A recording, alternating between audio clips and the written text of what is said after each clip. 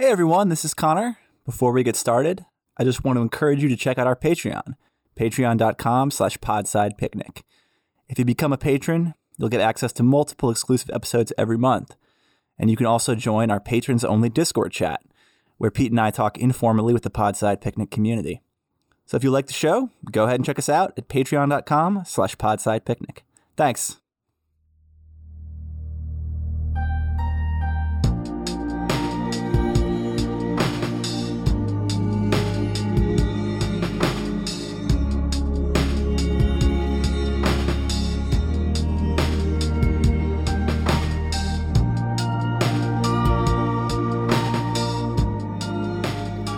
Welcome back to Podside, everyone. This is Carlo, and today it's just me and Kurt.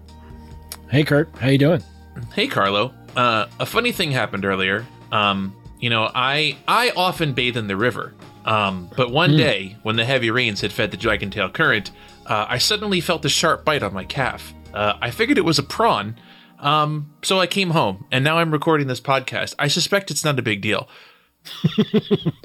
Yes. Well, as long as you don't get a bit of a doctor who's trying to milk as much money as he can out of you, I think you're good.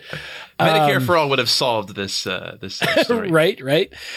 So today we're going to take a small detour, and we're going to talk about a short story called "The Youngest Doll," and this was actually written by Rosario Ferré, who is a Puerto Rican author and just so happens to have been the daughter of one of, I think it's the third elected Puerto Rican governor of Puerto Rico. And she wrote this little story that I think I'd asked you earlier, Kurt, if you'd read like something like the Feather Pillow, and you were like, question mark. I don't know what you mean. To be perfectly honest, here is where I reveal that I do not understand the words that are coming out of your mouth. Yes, I don't understand the question. Yeah, here's where I reveal that like I really don't. My literary knowledge is deep in particular areas, but shallow as a prawn-filled stream in many others. Yes. Well, and one of the things that because we're referencing the story here, one of the reasons that I was sort of struck by specifically that imagery was the fact that I wrote, having never read this prior to like a couple of weeks ago, read this story, and I had used more or less the same imagery, but in a less sinister way. Definitely in an uncanny way, but not quite as sinister here. So anyway, this is rather short. It is a story that was released, I believe, in 1976, and in a collection called, see, this is where translation is difficult because the title in Spanish is Los Papeles de Pandora, which could be interpreted as papeles could mean just very literally mean papers, so the Pandora papers, but also in Spanish, when you say that someone's ¿Qué clase papel? You know, what type of a paper? That's not what they're saying. They're saying what kind of a role. Like you're adopting a role. So it's an interesting use of language there. I would say, very very much like a Wolfian flourish, wouldn't you say? Mm-hmm.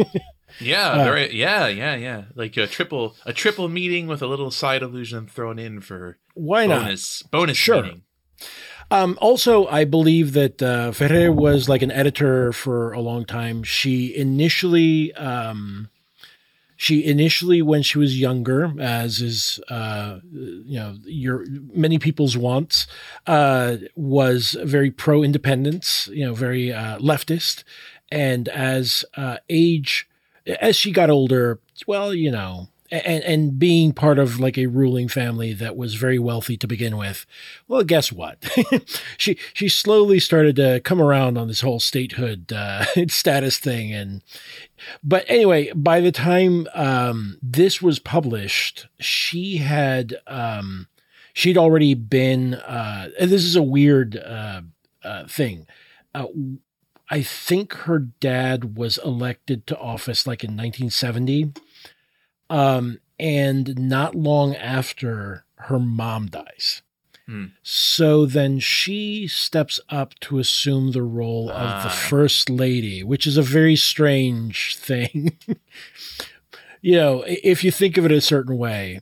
And I do find that a lot of the there's some like really interesting stuff happening in this story that seems, I don't want to psychologize too much, but it does seem to be interested in exactly how like women are expected to be objects and something that performs for others benefit and not necessarily for their own. Side bit of trivia, a similar thing did happen in the U.S. government with, I think it was James Buchanan, never married. So his niece, Harriet Lane Johnston, was essentially acted as the first lady of the United States during the Buchanan administration. Oh. I'm sure. Well, we'll wait for the Luis Manuel Miranda musical on that one. Yeah, I'm sure it will be scintillating. Welcome to the Buchanan administration. Oh, jeez. Yeah. Jesus Christ. Oh man, God. Anyway, let's dig in, shall we? Yeah. So, what did you think of this? So I really liked it. And I mean, like you said, it's short. It's, I don't know, gosh, like it feels like it must be like, I don't know, 1,600 words, 1,700 words. Probably, feels yeah, something like that. Like somewhere in that vicinity. It's short, but it covers a lot of ground. I really liked the style of it. I think that I'm still kind of chewing on the plot, such as it is. Like, I think it has a very, not quite. It's halfway between kind of like a fairy tale and like a ballad structure. Mm-hmm. I would say, in that it has a very visible internal logic that makes sense, even though I can't quite explain what the logic is, but it felt logical in and of itself. It feels like a self-contained logic and world. But what really struck me about it is two things. One is the combination of very, very kind of like workaday imagery, just kind of like very conventional imagery of, just kind of people going through little moments in their lives, sitting on the porch, taking callers, a visit from a doctor, getting married. Like there's no big incidents really in the story for the most part. It's just kind of like little things that happen. But each of them was always accompanied by this element of the uncanny. And it was inserted into the story basically without comment. So, a part of the story is the aunt, who I don't think is ever named, is she? No. Yeah. Basically, there are really no names in this story. Right. Oh, yeah. That's true. Yeah, it's all descriptions, like the maiden aunt, the doctor's son. Well, and I think the youngest. And I think that strengthens that fairy tale. Yes, exactly. Feeling. Yes. The miller, the hunter, woodsman, exactly. That type of thing. But what I was going to say is every moment, almost every sentence of it is accompanied by some strange element of the uncanny that isn't really ever commented upon. So, for instance, in the first paragraph, the aunt gets bitten by a prawn that then goes to live inside of her calf and stays there, and it grows into this like enormous, swollen calf. Which there is a river parasite I don't know if it would be present in Puerto Rico, but I know that there's a South American river parasite that does cause swelling in the leg.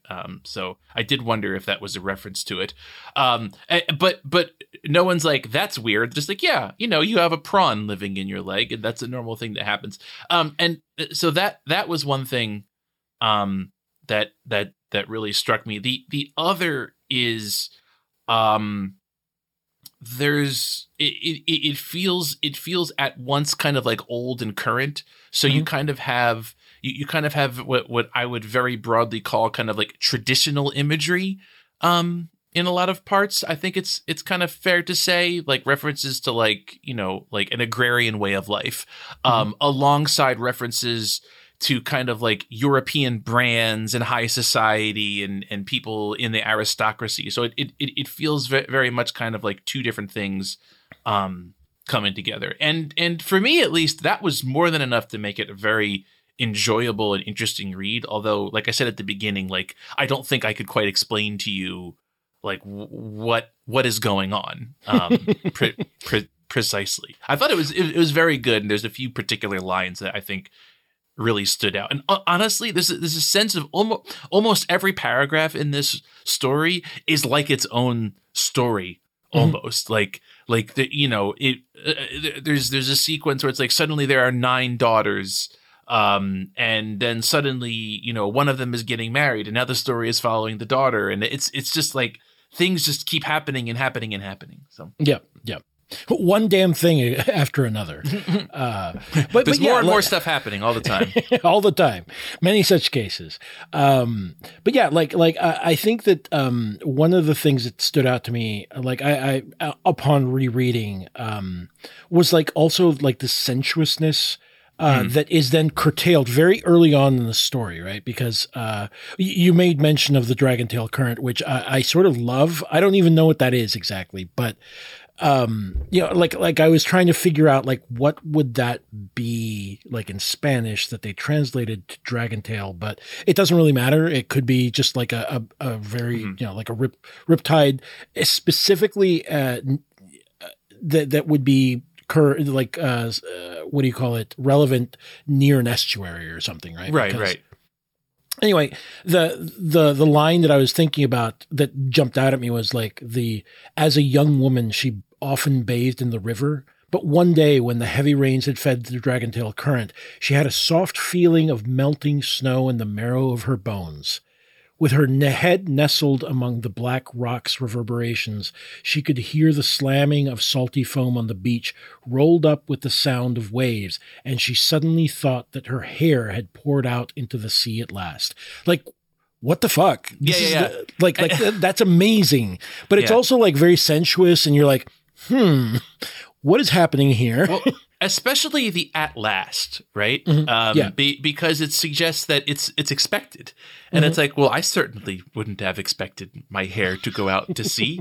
And it's never returned to or elaborated upon. It's just a really good, it's evocative language. I think this is I can't speak to the quality of the translation versus, the original. But the language of the translation is well, I guess it looks like she also did some of the translation along with someone else. She and Diana Vélez translated it. But it's lovely. It's and it is also it's just weird, and you're like, it just kind of hits you. It's like somebody walking past you in a crowd and just like flicking your ear, and you turn and they're gone, and you're like, what the fuck was that? You'll never know. You'll never know, or why it happened. Just somebody just decided to do that. But yeah, like I feel like that's an interesting, like, it feels like a moment of release. Like it makes me think of, oh, finally she let her hair down all the way, right? It reached the sea at last. I mean, it could also just be just sort of like a weird, like she's free at last, and then it's immediately interrupted because at that very moment the bite of the prawn happens, and her life is completely changed. Like it's almost as if before her life has even begun, like this fucking disease happens to her, and the prawn like nestles into her calf, and like you said, like basically she goes to the doctor in town, and he's like, oh, I just put a mustard plast on it, and it'll drive it out. Which we don't know at that moment. We trust that the doctor is giving her good advice, but it just continues to, it continues living in there and nothing happens. And it's, oh God, it's so weird because she's like clomping around, still moving rather spryly given the fact that her leg is swollen up and everything. And like, what was it? Her nieces, who she decides to then dote upon. What was it? Oh God. She would comb their hair, bathe and feed them. And when she read them stories, they would sit around her and furtively lift the starched ruffle of her skirt so as to sniff the aroma of ripe sweet sop that oozed from her leg when it was at rest. Like her leg is slowly rotting or something. Yeah. It's like gross. Have you ever worn a cast for a long time? I have not. If you wear one, this is less true with the more modern casts, but I mega broke my fingers when I was a teenager, and I had to wear a cast for like a month or two, I think, and it does develop a nasty, sickly, sweet smell of like skin and sweat, and it's just a very gross organic oil smell. And grossness. Yeah. But it does kind of also smell like strawberries in a very gross way.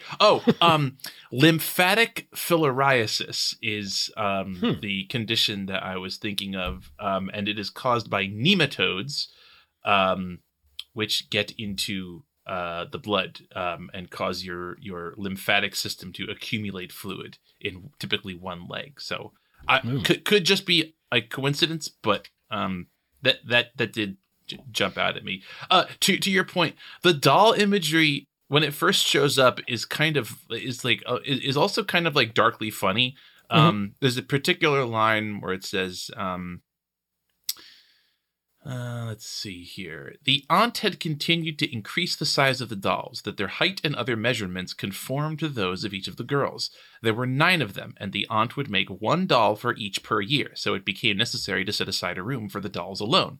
When the eldest turned 18, there were 126 dolls of all ages in the room.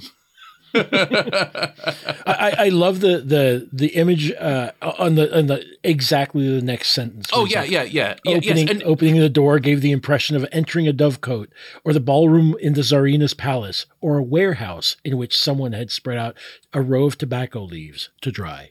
Perfect example of kind of like the collision of what feels like different worlds colliding, right? Where it's like I remember reading like the ballroom in the Tsarina's palace, and I was like, well, that's a very like cosmopolitan image that felt at odds, and this just could be me, I could be wrong about this, but it felt at odds with what my expectations were for this story, and so it's interesting to put that alongside like a tobacco leaf warehouse, Well, I mean, so I think it's interesting because, like a dovecote is living, it's a little place where you keep all your little tame pigeons, right?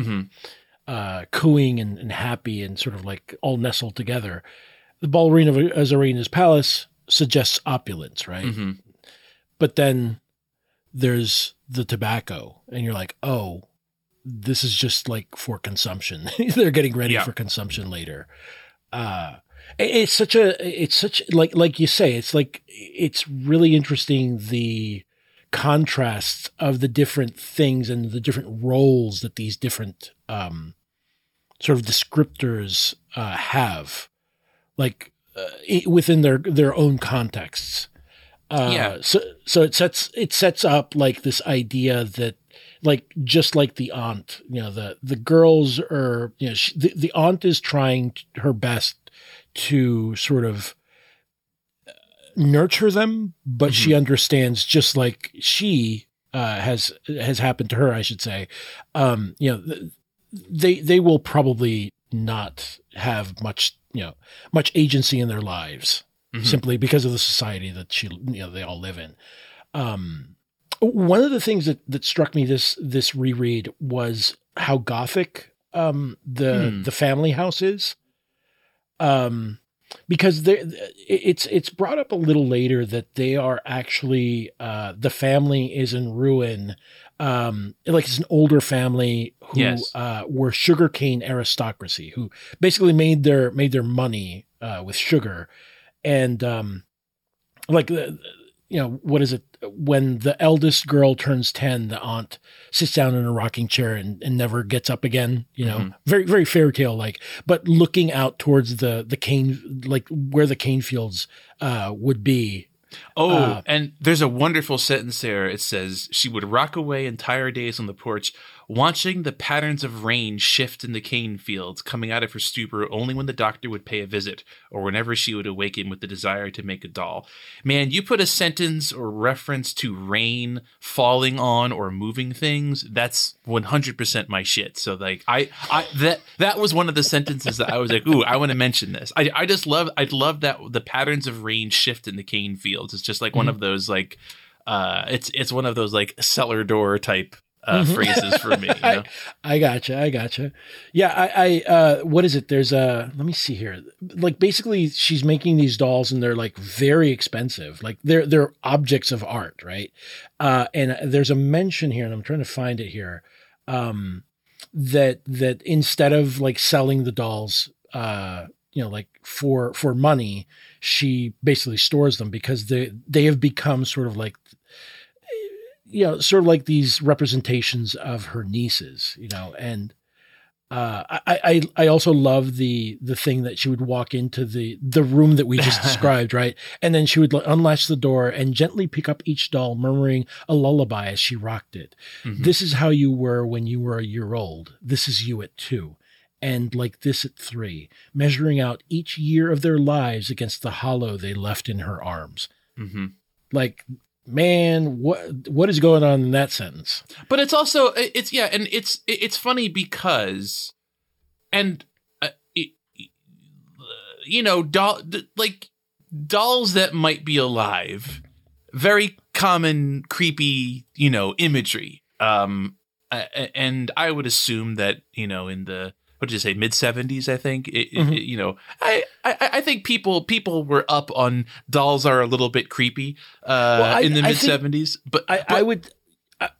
Granted, when this came out, I was going to point out that this definitely feels like closer to like when Rosario was born, like turn of the century type stuff. Yeah. When lifelike looking dolls were perhaps not the stuff of horror movies, which didn't exist at the turn of the century yet. But it's also very tender, and it's the section that you are referencing to was, and this is another thing that I loved is as time passed though at first they were just plain dolls with cotton stuffing from the gourd tree and stray buttons sewn on for eyes. As time passed though, she began to refine her craft, gaining the respect and admiration of the whole family. The birth of a doll was always a cause for ritual celebration, which explains why it never occurred to the aunt to sell them for profit, even when the girls had grown up and the family was beginning to fall into need. So there's a sense of like real care, and you get the sense, but like it's not explicitly one of loss. Like you do understand that there is a connection between the dolls and the nieces, but it's never really foregrounded. And I think, again, coming back to the fact that like everything is just taken as it is and the story keeps moving, like nobody's ever like, what's up with these weird dolls? So as a result of that, it doesn't become a story about weird dolls. It remains a story about a woman and her nieces. Yeah. Well, and it also lets you, like, this is one of the things that I really enjoyed about this because... And a prawn.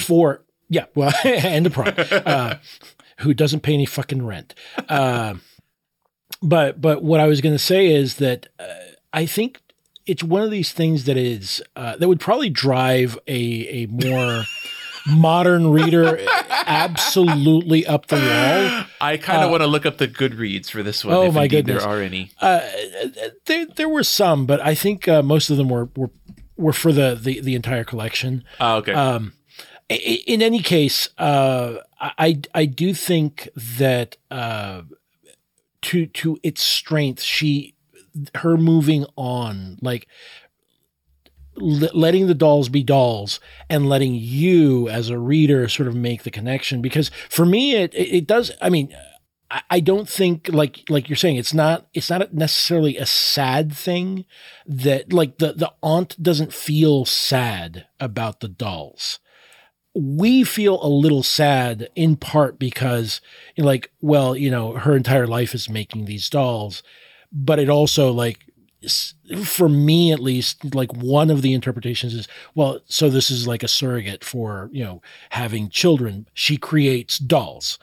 It is interesting, the part that you mentioned, that the birth of a doll is an interesting choice of words, wouldn't you say? Oh, yes. I would say a telling choice of words. And there's some other, I guess you could call it tactical elision towards the end of the story, where the simple phrase "the youngest" is used, and it is used suddenly, ambiguously, to refer to what seems to be either the niece or the doll that accompanied her, and it's just the youngest until the end. So yes, there's lots of conflation. Between like the caring for the dolls, the raising of the dolls. I also love that the one thing that she would not make herself was the eyes. She would order these glass eyeballs, and they were mailed to her from Europe. But not only would she use the glass eyeballs, she had a specific process for them. And she would leave them submerged at the bottom of the stream for a few days so that they could learn to recognize the slightest stirring of the prawn's antennae. Only then would she carefully rinse them in ammonia water and place them, glossy as gems and nestled in a bed of cotton, at the bottom of one of her Dutch cookie tins. The dolls were always dressed in the same way, even though the girls were growing up. So anyway, I just find it interesting that the eyes have like this weird, like it's almost like a ritual that she's like, it's not quite magic, but it's sort of magical thinking, where she's dousing them in the same river water where she herself got bitten by the prawn. It's such a weird detail. That's it. That's all she comments on. it's also evocative of a baptism. True. I hadn't thought of it that way. Yeah. And I hadn't thought of it. I think the fact that she won't make the eyes herself, is, I think, evokes a very. There's a really common structure in stories of creation or construction of people and people-like things, where everything is usual except for one thing that is strange that is put in. And you find this in everything from the Old Testament, in which, Adam and Eve are created from dust, but then there's a little special something, put in, Eve gets, part of one of Adam's ribs, I believe. It typically goes from the Old Testament to the Powerpuff Girls, where, he makes them out of sugar and spice and everything nice. And then Chemical X. Chemical X. Yeah. And it's a very common thing of like, everything is usual in the construction, but there's one thing, one wild card or unusual element that takes the act of creation and moves it into like a quasi-mystical level, or it changes from creating something that is known to creating something that is a little bit unpredictable and a little bit different and a little bit beyond just the intent of the creator. It gives it a strangeness and an agency that I think evokes having children, where, a baby is a fairly known quantity. And then as they grow, you go, oh, there's bits of what I intended here, but there's also things that I didn't expect or intend. And it gives them a quality of unpredictability and life. You're reminding me of the of Ghost in the Shell, man. Yeah. Over specialization breeds death. Right. Yeah. I mean, that's sort of like what we're talking about here. The idea that, even at an organizational level, you need to have a little bit of a chaos factor, just to make things robust and living. I hadn't thought of it in that way. And I think you're right. Yeah. Like it's an interesting, deviation from everything else she makes her like with her own hands, including like the weird, the porcelain faces and stuff like that, where she uses like a weird wax mask over the niece's faces. And God, could you imagine being one of her nieces and having to sit still for for hours? The other thing that I was thinking about the eyes is that it evokes a quality of class and wealth, but only a partial. An echo of class and wealth, because I believe it says that she gets them from Europe. And so these, the dolls are basically handicrafts that are handmade, but then they have just a touch, a glimmer of wealth and class, which ultimately is also what the son of the doctor sees in the youngest, where it's like, oh, well, here's this girl, but by marrying her, I get just a little bit of shine off of the legacy of their family. Well, yeah, like the doctor, the older doctor and the son, who is also a doctor, are very much like that. Sort of like the nouveau riche. The climbers, right? Yeah, the climbers, yeah. Strivers, yep. Strivers, yes. And like, by the end, it's sad because like the youngest ends up basically mirroring her aunt, right?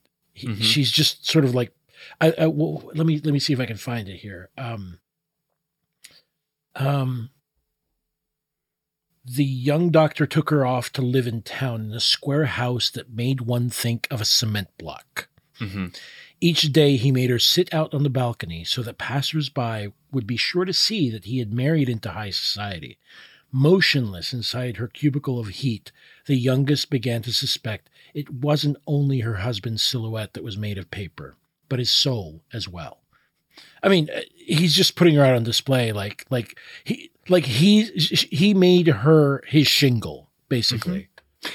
And there's a parallel between her, having to live in a concrete box and the way that the aunt stores the dolls. Or is it the dolls, or is it? Yes, the dolls. No, I guess it's the eyes nestled in a bed of cotton at the bottom of one of her Dutch cookie tins. Right. So again, there's this sense of, captivity and being kept as an object. And a prawn. Yeah. By the way, the imagery of the prawns wiggling antennae is great because so there's only like 2 or 3 things that really bother me on an aesthetic gross out level. One of them is rotten strawberries, which I mentioned earlier, the smell of rotten strawberries. But when I was a child, I saw a rotten strawberry that had been packed into my lunch by mistake, and I almost threw up at the sight of the moldy strawberry. So moldy strawberries still bother me a little bit. The other thing is the moving legs and antennae of certain insects, in particular tick legs, really bother me, and that kind of segmented antennae. So the mention of the prawn antennae moving around, this might just be a me thing, but it's got a grossness to it, like a parasitoid sense to it. Yeah, like I totally get that. I'm not like I don't have that level of repulsion, but it is gross. Like it what it makes me think of is if you've ever seen like a roach stop and like take stock of a room, and it just sort of moves those long antennae around. Indeed. It's just like ugh. Yeah, because it is one of these things where you start thinking, well, what would that feel rubbing up against my skin? Now that is not a thought I have had, but now that I have had it, I don't like it. No, sir, you don't like it. No, sir, I don't like it. No, that's Mr. Horse. Yes. But anyway, yeah, I also like that. That like you said, like the last doll, the one that she made for the youngest girl that goes with the young doctor, who actually, let me go back and let's back up a second, because when the young doctor inspects the aunt's leg, he's like, but Dad, you could have cured this. You know, he's like, well, son, whose money do you think, brought you up and put you through college and doctors, like medical school? And he doesn't say it outright. But like they're both inspecting the aunt and she's like listening to them. It's not like they're being like too subtle or anything like that. What is it? That's true that his father answered, but I just wanted you to come and see the prawn that has been paying for your education these 20 years. So, I mean, like, what the fuck? What the fuck kind of cold ass shit is that? Clever turn of phrase, too, because you could read it both as see the prawn, literally, of, the prawn that's in her leg, but he could also be referring to her as a prawn. True. As like, come and see the shrimp that has been paying for your education, that being her and her family. Yeah, that's true. That's true. In a literal sense. But yeah, that was great. Certainly cast the mustard compress or whatever it was in a different light. Yeah, like just get out of here. Yeah, dames, who needs them? I mean, yeah, the doctor and his son are just awful. After the youngest has been married, like she notices that actually part of the reason that we have that striking image of the prawn antennae is because the younger doctor decides that he's going to the last doll given to the youngest, the aunt had put like these diamond earrings into her eyes. Yes. And the doctor pries them out and sells them for a nice little pocket watch chain. Oh, there's another really weird thing right before then. This was perhaps the strangest interjection. Or the strangeness end of a sentence turn, and I'm curious what you thought about this one. So when it's talking about the youngest and like being visited by the young doctor, and there's some great imagery making fun of him, where it says he would always show up wearing a pair of brightly polished shoes, a starched collar, and an ostentatious tie pin of extravagant poor taste. I'm basically imagining him wearing like a zoot suit, which I'm sure is not quite correct, but it's funny for me to imagine him dressed like the Mask from or he showed up like Joe Pesci and My Cousin Vinny. Oh, with like God! the organ grinder. Yes. But then it says she made up her mind to marry him because she was intrigued by his sleepy profile. By the way, also described as having a paper silhouette, in reference to his paper soul later. Intrigued by his sleepy profile, and also because she was deathly curious to see what dolphin flesh was like. God damn! What is that? Just like a devastating burn on him, like, or is it? I am not sure, but like what is coming to my mind is how dolphins look all shiny. Mm-hmm. Like I'm wondering if he's just completely sweaty. just like always, he's always fucking oiled wet. up.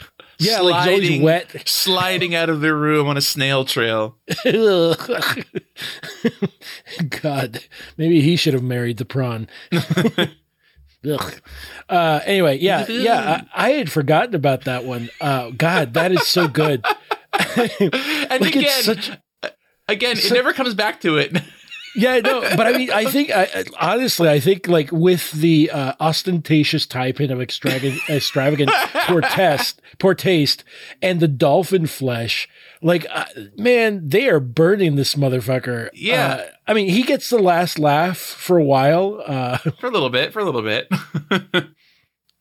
Oh man, that is a good one though.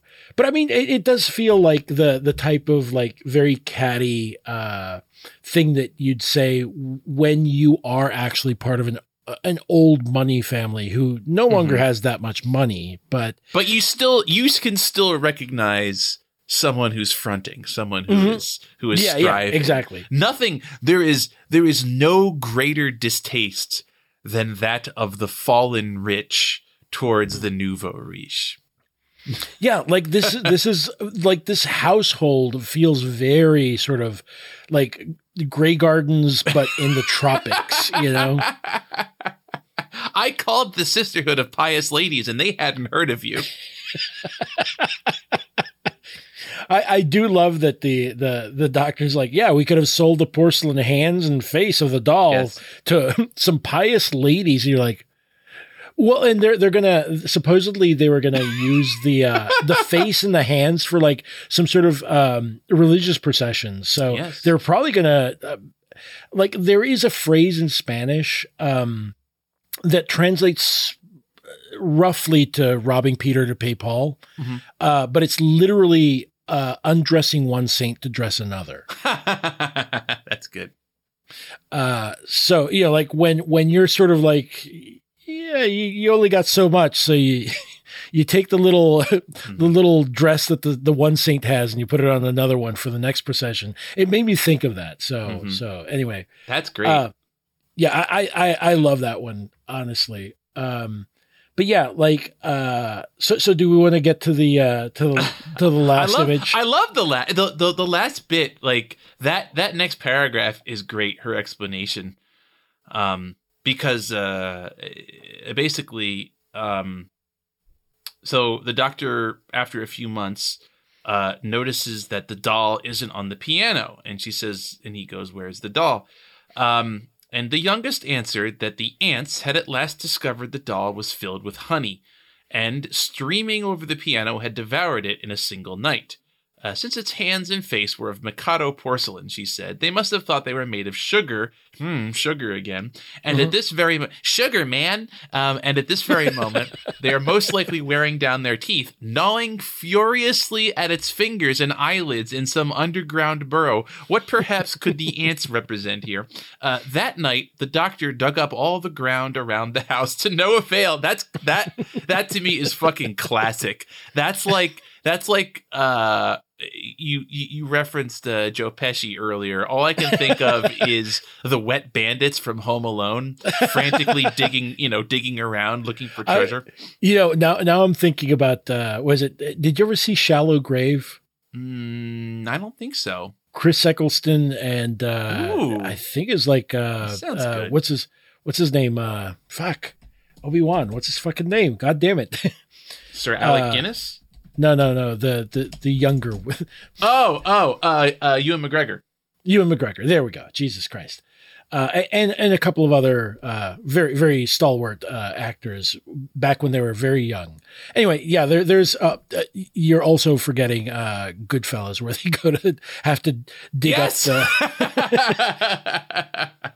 and they're I'm hazing. imagining Joe Pesci having like a porcelain doll locked in the trunk of his car, stabbing it several times. Yeah, but that it's great, and from there it gets weirder and weirder. Yeah. I really like this is where that. Oh, did I unplug my headphones? I think I did. Yes, Uh-oh. I did. Sorry, I was probably talking over to you. I have to do this sorcery with my headphones to get the sound in both channels where they are almost but not quite unplugged. And so sometimes they disconnect, and I'm like, huh, Carlo and Chris aren't talking anymore. I guess I'll just keep talking, and then I'm like, oh, I'm actually just talking over them, and I can't hear them anymore. It's just Kurt unplugged. Yeah, literally unplugged.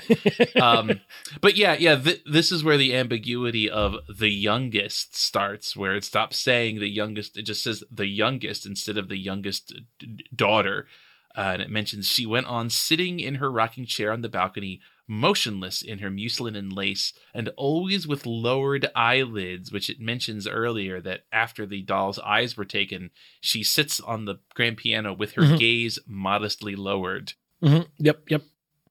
Yeah, it's fucking fantastic. It's really like that those last couple of paragraphs really sort of like turn, and like you say, the word choice there is very interesting, because like at that point, we're supposed to like have like this weird frisson that the doctor, I would imagine, would have, wondering, well, hold on, who's the doll and who's the real, the real youngest daughter, and surprise, motherfucker, it's perhaps both at once. Who knows? I'm not entirely sure myself, and I don't care. Like it's great. Yeah, I did earlier look up the description on Goodreads, and I kind of wish that I hadn't, because I feel like the Goodreads description gives it like a very pat and straightforward, like purely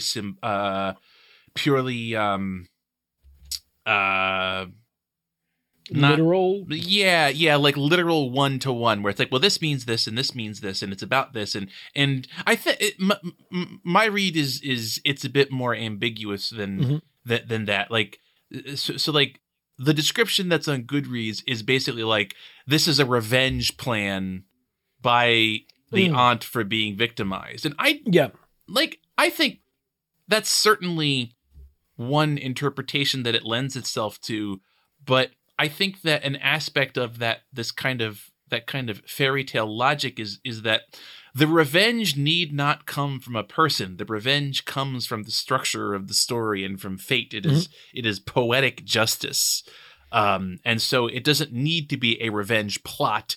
It is just, well, yeah, it's just, like you did bad shit, and now bad shit happens to you, dude. Yeah. Well, and I think that it's one of these things where one of the things that sort of dawned on me was, well, okay, so she finally made, like she actually made that final transformation. Like she'd been objectified for so long that she finally became a doll. Mm-hmm. And, the only thing that was animating her was like a bunch of prawns. Or she pieced out and left the doll there. That's another way of looking at it. Or they were always one and the same, or something, there's a lot of different ways to engage with it. And I think that this is an example, I think, where trying to arrive at an answer kind of diminishes the story a bit, because part of what works about it is that sense of like, well, what the fuck was that? And not knowing doesn't make the ending work any less well, which is basically, he creeps into the bedroom to watch her as she slept. He noticed that her chest wasn't moving. He gently placed his stethoscope over her heart and heard a distant swish of water. Then the doll lifted her eyelids. I love that. Then the doll lifted her classic horror. That's straight up like the final sentence of an H.P. Lovecraft story. Yep. Lifted her eyelids, and out of the empty sockets of her eyes came the frenzied antennae of all those prawns. That's such a fucking good. It's such a great line. Prawns. Last word. Prawns. I mean, for it to be properly Lovecraftian, however, it would have been that she reveals that she's Italian. Yeah.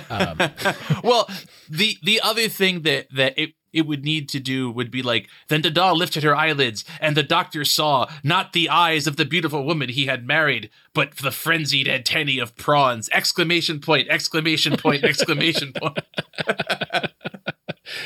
Yeah. Cooked in an Italian style. Yes. It's a cacciatore. Oh no. Yeah. Anyway, I mean, like this.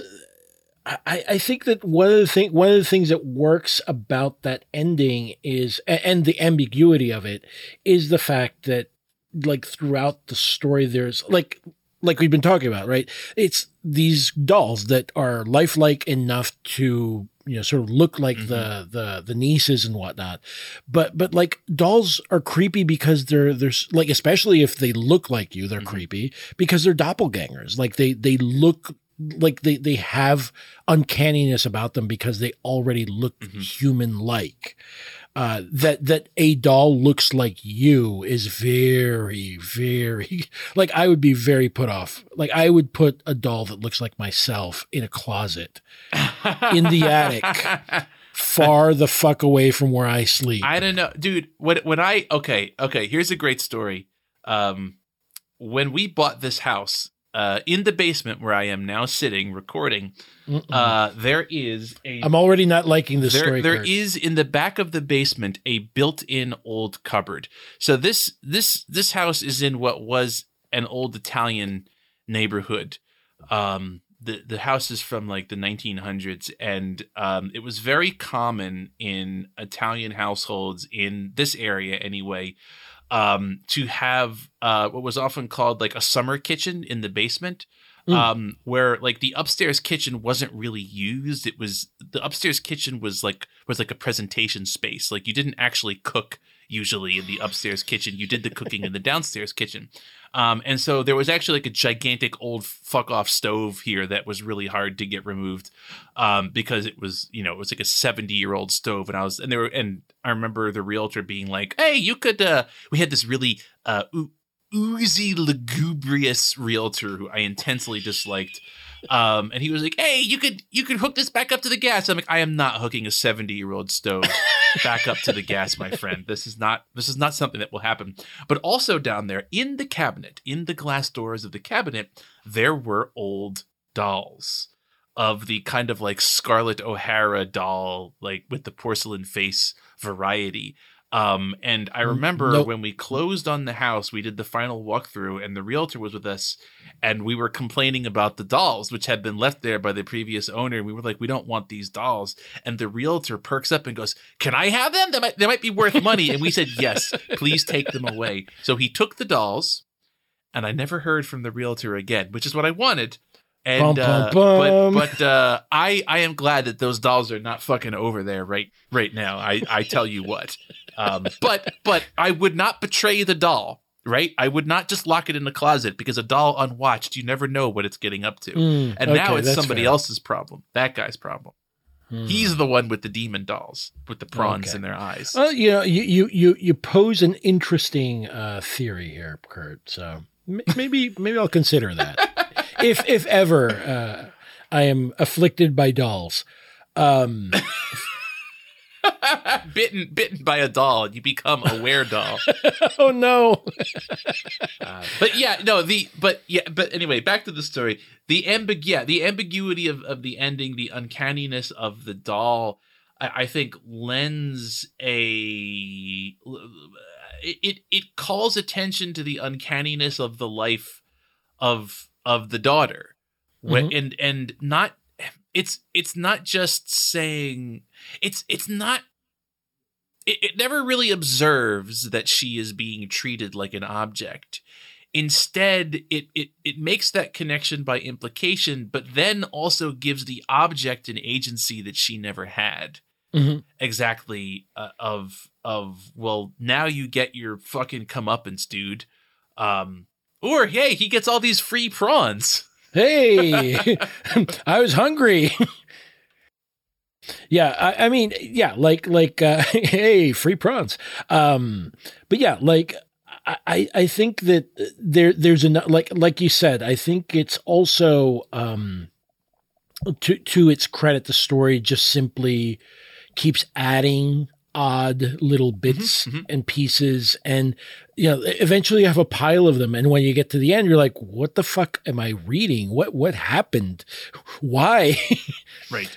And I wish more people really, and like maybe I'm giving too much credit to the Goodreads crowd or something like that, but I wish I would see more people gush about stories that just leave you going like, what the fuck did I just read? Yeah. Well, yeah. And what's nice about a story of this length and of this format is, so like one of the things that I've come to love actually is that those first 5 or 6 pages of a novel where you don't know what's going on and you don't know the rules yet and you're interested and you're like, this story could be anything, and you often form ideas that turn out to be wrong. Oh my gosh. I read the Neil Stevenson Baroque cycle, which takes place during like the Enlightenment, and I didn't realize that it was historical fiction.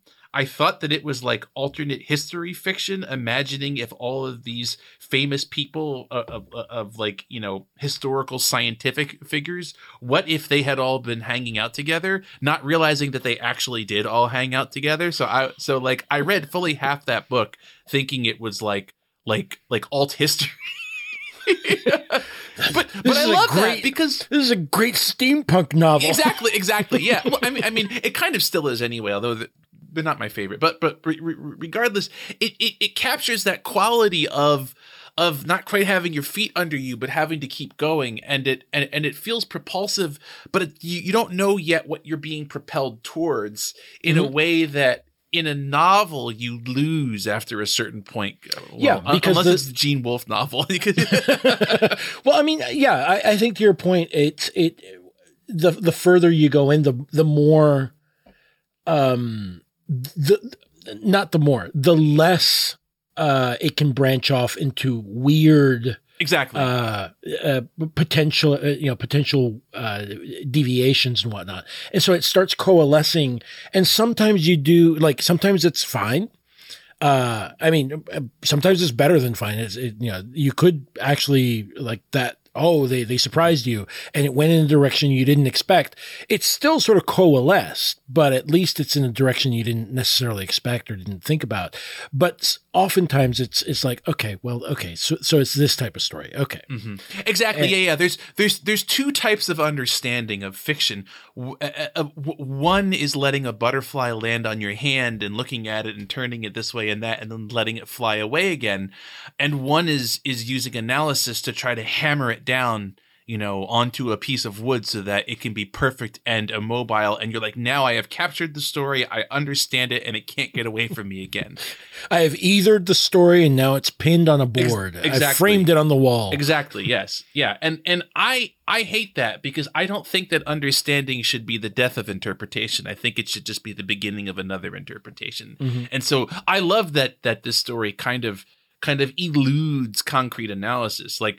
Really go read the Goodreads description, and it really genuinely feels like it is describing a different story. It is so confident, and it's in like all these specifics. And I mean, it could be right, but yeah. One of the things that I was reading some other analysis about the name of the collection, and one of the things that was interesting to me about that person's interpretation was that it was called, the Pandora, the Pandora Papers, or whatever you want to call it, or the Rolls of Pandora, if you wish. But Pandora is an interesting choice because Pandora lives basically as a woman who essentially lives in a world without hope. Mm. And like when you read the story, you realize, oh yeah, like this is like sort of a bad time, but you're having such a good time reading it that you sort of miss it until the last few pages, mm-hmm. and you're like, oh yeah, that's not a good time at all, is it? Well, that's another fairy tale thing too, is like some truth or understanding needs to be revealed, some inversion, some upset needs to happen. And it doesn't. one of the wonderful things of about that kind of story is that it doesn't need to feel logical. It doesn't need to be built up to. It can simply be flipping the table in the middle of the story and say, when we even talked about the woodsman earlier. When the woodsman shows up and suddenly just fucking chops the wolf up and out pops Granny. In some versions of the story anyway, it can turn on a dime like that, and as long as it feels justified, in like a poetic sense, it doesn't need to be built up to, right? Mm-hmm. Like we don't need to worry about did she plan this? What was we don't need the woodsman fucking origin story. Exactly. It just shows up, or like. At the end of like a weird murder ballad, when all of a sudden the bone of the murdered person who was thrown into the river suddenly turns into a fish that goes up and like bites somebody's face off or something. It's like, well, why did that happen? I don't know. It just fucking had to. It's a fucking story. Go with it. But I really I was really struck by this story and just how sort of masterful it was, and I'm actually sort of mad at myself that I hadn't really read anything that was written by someone from where I'm from. Like maybe not anything, but like this is probably one, like Rosario Ferré is probably one of the most sort of award-winning on the island authors there are. And granted, that might be part of her, as a result of her privilege and whatnot. But at the same time, like this story goes. It does, and it's good, and it's short, and it gets it sticks every part of the routine.